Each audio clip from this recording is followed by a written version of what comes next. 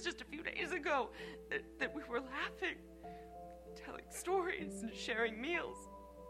How could this be? I wanted to. I tried to. But I couldn't move. I couldn't help him. I could only watch. He was going to lead us to a new day. But now, all I see is night.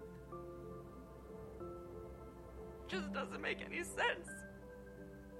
It wasn't supposed to end like this. No one expected it to end like this.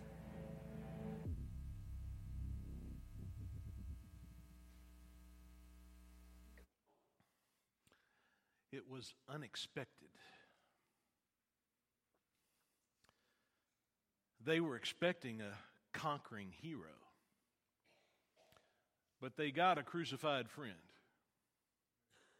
They were expecting a king claiming victory, but they found a cold, borrowed tomb. They were expecting to celebrate together, and instead, they were mourning alone. Everything that they expected changed. Everything they expected died. But that's also where the unexpected begins. If you've got your Bibles with you, I want you to turn with me on your tablets or on your smartphones over to John's Gospel. The New Testament, Matthew, Mark, Luke, John. Look at John chapter 20, and the verse is going to be on the screen here as well as we kind of walk through this story today. But here is where the unexpected begins. Verse 1 of chapter 20 in the Gospel of John. Early on the first day of the week, while it was still dark, Mary Magdalene went into the tomb. Now, Mary was a woman who, before Jesus, had been someone who was plagued with a psychotic disorder that resulted in some chronic violent seizures. But after she met Jesus, she was healed. She was free.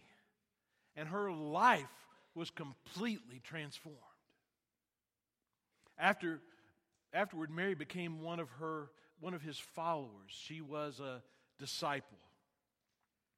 She wanted everybody else to experience what she had experienced. And Mary had high hopes for Jesus. She believed that he was everything that he said that he was. She believed that he was the long-awaited Messiah. Yet, what she hoped for, what she expected, died. But then Sunday morning came. And Mary woke up early. It was still dark. Even though her heart was broken, even though she couldn't really make sense of it all, she made her way to the tomb. She was grateful for what Jesus had done for her. So she went to the tomb to see if she could somehow get someone or a lot of someones to move the stone away so that she could anoint his body with spices to prepare it for burial.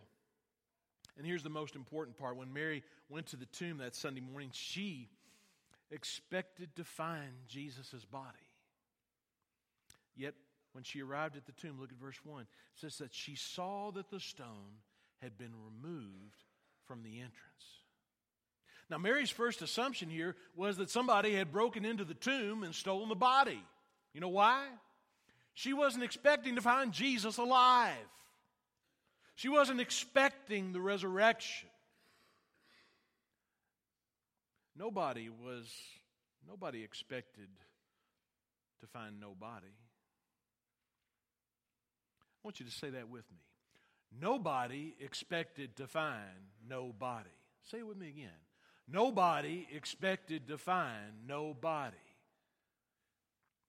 So verse 2, so she came running to Simon Peter and the other disciple, the one that Jesus loved. Now I love how John kind of inserts himself into this, you know. I love this. He writes himself into the story, the one that Jesus loved. Doesn't even name himself. And I think this was John's way of saying to the other disciples, now God may love you, but you realize I'm his favorite. Right? Come on. The one that Jesus loved. Yeah. Anyway, Mary sees an empty tomb. And she runs all the way back to the city to find Peter and John, and she's panicked because something's happened to Jesus' body. And Peter and John, they aren't up early. They haven't had their Starbucks yet. Caffeine hadn't kicked in, you know, and they didn't go to the tomb. And you know why they didn't go to the tomb? They were afraid. They were afraid because they knew that the authorities came for Jesus, and they knew within reason that the same authorities that came for Jesus were going to end up coming for them too. So Peter and John were hiding.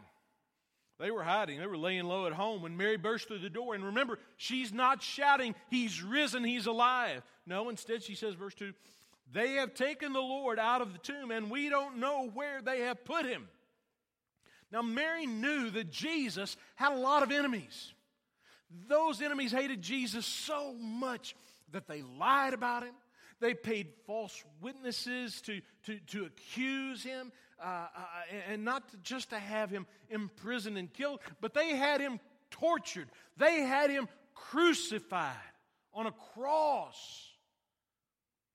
Mary knew, like Peter and John knew, that if his enemies, and when his enemies discovered that Pilate had allowed someone to take Jesus' body and actually bury it properly, it would not be beyond them at all to hire somebody to break into that tomb, take the body, and completely desecrate it. The last thing that Jesus' enemies wanted was for a tomb where he was buried to become a shrine where people gathered, people paid the respects, and they tried to keep his memory and, yes, even his mission alive. So when Mary saw the empty tomb, she assumed the worst, just like most of us would. I mean, Jesus, she's seen him taken as a prisoner, condemned in a mock trial, brutally beaten and crucified. And now, somebody's stolen his body. And Peter and John, they don't know how to make sense of it all. So they get up and run out the city gate to the place where Jesus was buried.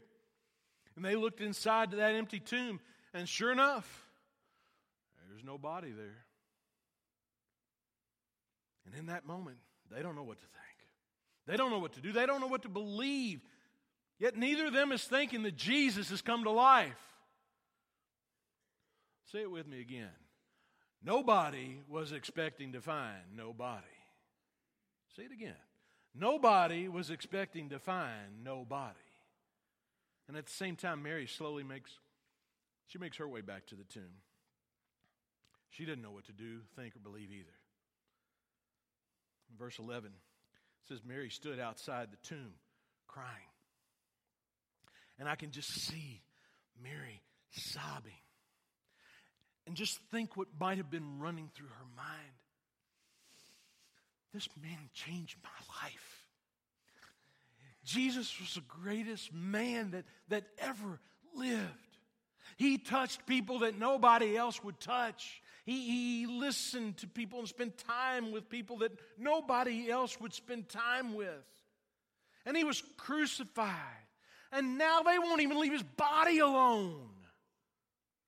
God, why didn't you come through? And this is so powerful. Verse 11.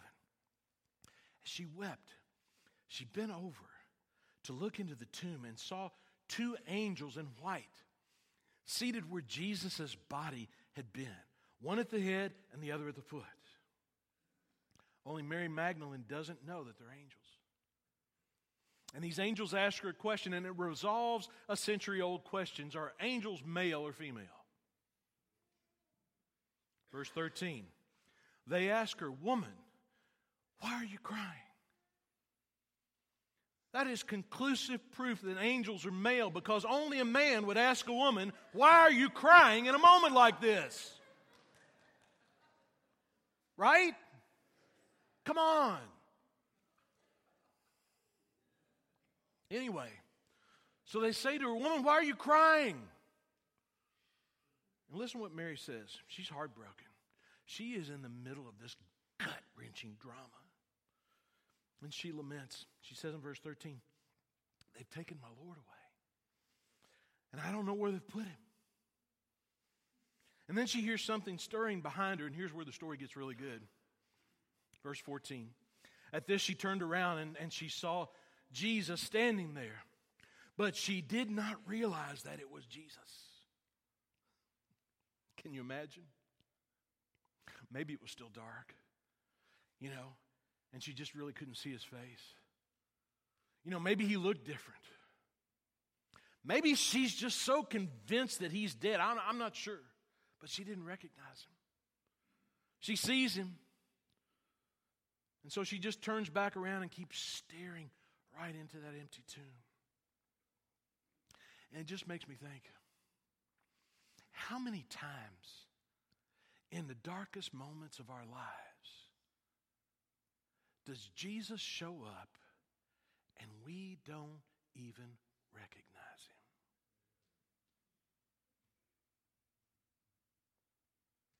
We don't even see him. He's right there. And I think Jesus has a huge grin on his face. He knows that Mary is literally just moments away from something that is totally unexpected.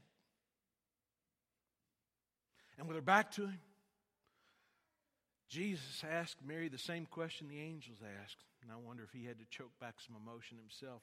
Verse 15, he asked her, "Woman, why are you crying?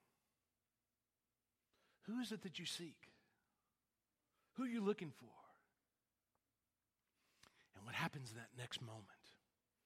John reveals, and he writes that Mary, thinking he was the gardener, okay? That's what it says in verse 15. Thinking he was the gardener, okay? Now, why'd she think he was the gardener? Because, say it with me, nobody expected to find nobody.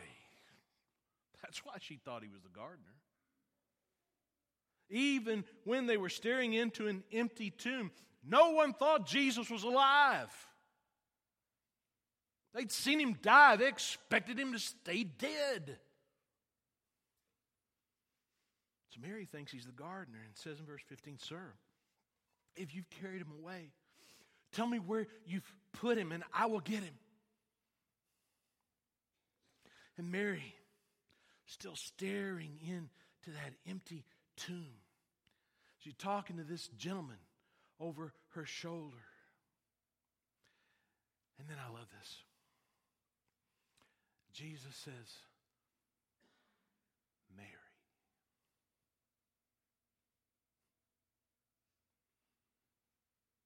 Mary. Can you imagine the look on her face when she hears Jesus call her name? Can you imagine the shock as she finally understands? Can you hear her whisper as she turns her head, "Jesus"? And the scripture says she turned to him and cried out in verse 16, "Rabboni," which means teacher. And she's overcome with emotion. She's stunned. This was totally unexpected. Just like Jesus had done the unexpected in her life before, here he was doing the unexpected again. And suddenly everything changes.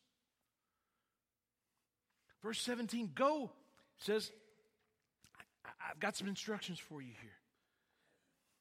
"Go instead of my brothers and tell them, I am ascending to my Father and to your Father, to my God and to your God." In other words, Mary, I know you've already been to this city once, but I need you to go back to the city again. And this time, you aren't going to tell them that there is no body. This time, you are going to have a completely unexpected message. And so verse 18 says, Mary Magdalene went to the disciples with the news. I have seen the Lord. And she told them that he had said these things to her. Now let me tell you why this is such a big deal. Because in the first century, a woman's credibility to testify was zero, zilch, nada. Women did not have a voice. They could not testify in court. Yet when Jesus rises from the dead, he chooses as his first witness a woman. And if you're trying to fabricate a story that you want people to believe in ancient times, you would not have had a woman to be your primary witness. But all four gospel writers tell us, Matthew, Mark, Luke, and John, all four tell us that the women saw Jesus first and then told the men, I have seen the Lord. The women saw Jesus first and then told the men, and as it has been, it continues to be. Thank you, ladies. I am thankful for all the ladies who've spoken into my life and made such a difference. All the godly voices in women. All the churches I've served over the years. Sorry, fellas, we wouldn't have got half of it done if it weren't for the women. Just saying. Jesus is alive. Death has been overcome. Mary expected a crucified friend, a borrowed tomb to mourn alone, remember? That unexpected ending that she thought on Friday became an unexpected beginning on Sunday, when Mary found what nobody expected, and that was to find nobody. What she got in the resurrection was an unexpected beginning, and all of our lives can have unexpected beginnings too because of the resurrection. We live, friends, in an Easter world. The stone's already been moved and Jesus is risen. But Mary lived in a Good Friday world where all hope seemed lost. How many times do we feel like we're living in a Good Friday world, though, when all hope seems lost? I'm talking about those unexpected things in our lives that happen that feel like endings. Something unexpected in your marriage. It was once amazing, strong, but now it feels hopeless, and maybe you're emotionally far apart and not sure you'll ever be able to come back together again. Or maybe it's something unexpected in your career and things have gone from bad to worse and you just can't find the light at the end of the tunnel. Or maybe it's something with your health and you've gotten a word from a doctor that's not good and you feel a sense or a loss of hope. Or it could be something unexpected in your finances. You're not sure exactly how it is you got here, but you feel like that you're absolutely buried and you don't know how to get out. Or maybe it's something unexpected in your relationship. Something is fractured and broken and you're worried that they're beyond repair. Or maybe it's your family, your kids, your grandkids. You've prayed, you've worried, you've invited, you've checked in. No matter how hard you try, they seem to keep running from you and from God. In our minds, intellectually, we know that we live in a world where Jesus was resurrected and there's hope. But man, sometimes there are just some days where it feels like Good Friday. And there are some days, friends, that we live and act as though He has not risen.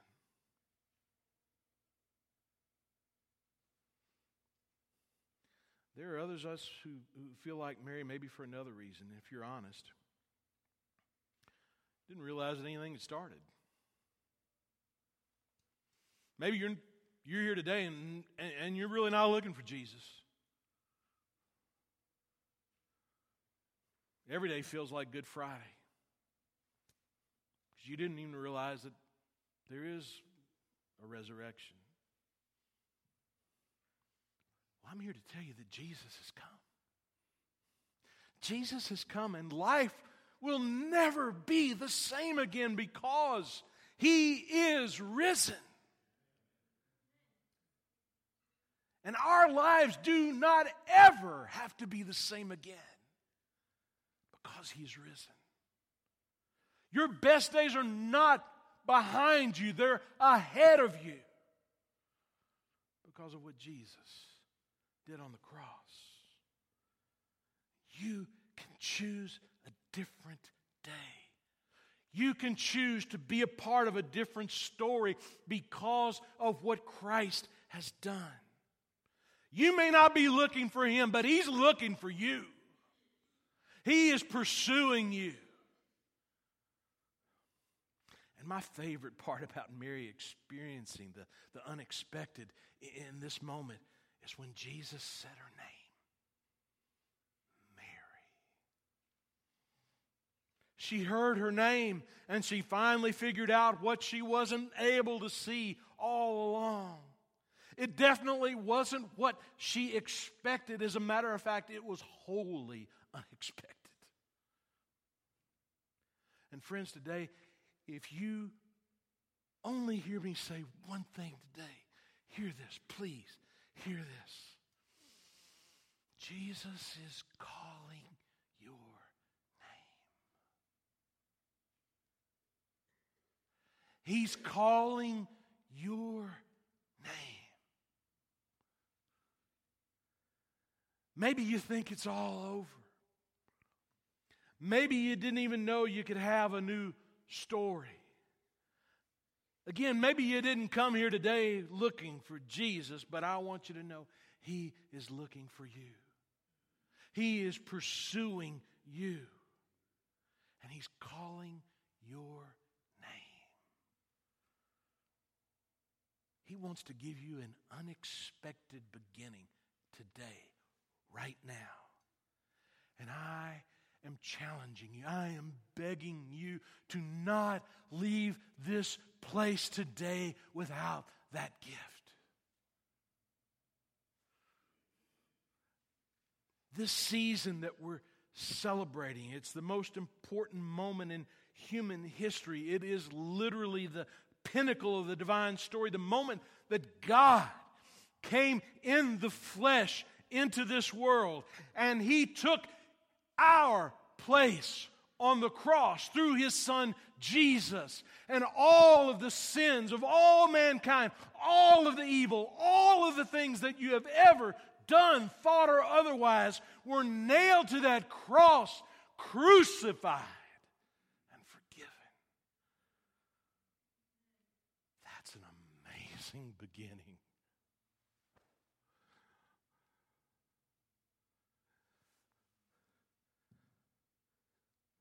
While He's on that cross, all the while, He's calling your name. Jim, Mary, Larry, Sandy, Mike. He's calling your name. Jeff, He's calling your name. And when I take a moment to just think about that Jesus is calling my name, that the God of the universe is calling out my name. And in that instant, I feel just a little bit of that exhilaration that I think that Mary must have experienced in the garden that day when she heard Jesus call her name. But Mary didn't just hear her name, she responded and she cried out, Rabboni, teacher, Jesus. Jesus is calling out your name. But he asks, will you call out my name? Will you call out my name? Jesus. There's power in that name. There's forgiveness in that name. There's hope and life in that name. And all he asks you to do is to trust him. To turn away from your old life and your old habits. That's called repentance. And you turn toward Jesus. And you call on his name.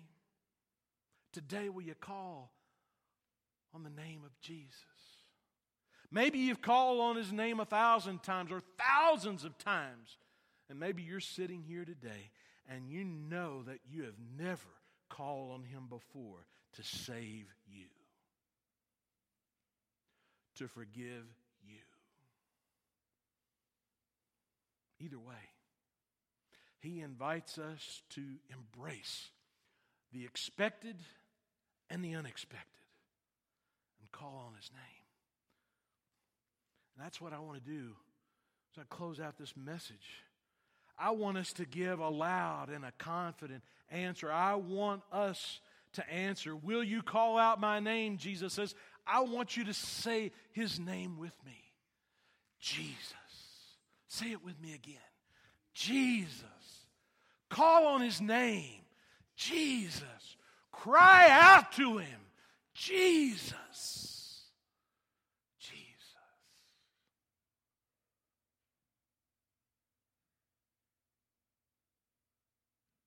Will you pray with me? Every head bowed and every eye closed. Every head bowed and every eye closed. As Jesus is inviting us to call on his name. This is an opportunity today to identify directly with his death, his burial, and his resurrection. And today there are some of you, in the sound of my voice, who have never called on Jesus to save you. If that's you today, I'm going to ask you as the praise team sings this morning, I'm going to ask you to get up from your seat and I'm going to ask you to walk down this aisle. And I'm going to be here and there'll be other pastors and others here to pray with you. But if you have never called on the name of Jesus to save you, I want to invite you to come and do that today. Because I want you to not leave this place today without that hope. I want you to pass from death to life, from burial to resurrection. I know there are others of you who have called on his name. And this is a time and a moment where we can call on his name in a very unique way. There are elements here, bread, juice, signifying the body and blood of Jesus. We call it communion. This morning we just invite you, if you want to come and to speak his name, Jesus, and just thank him.